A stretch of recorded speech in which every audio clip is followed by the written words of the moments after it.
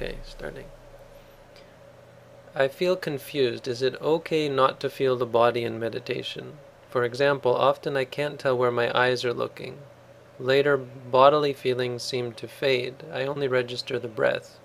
Is that okay?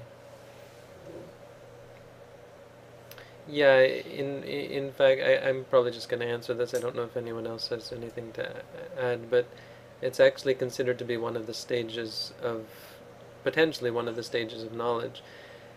The point being that the body doesn't exist. The body was never there in the first place.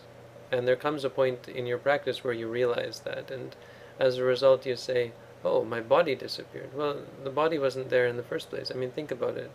Without experiencing it, where does the idea of the body exist at all? It exists in the mind.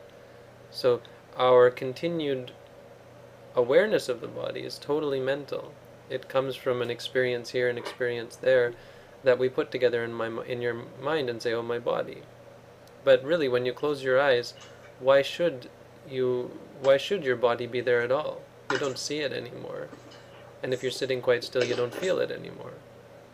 It only exists as a concept in the mind, and there comes a point in your meditation where you break through that and you start to uh, experience or observe only ultimate realities, at which point body has no place and plays no part. So potentially what you're describing is actually a very good thing. It's a realization of the nature of reality, giving up the observation of concepts like body.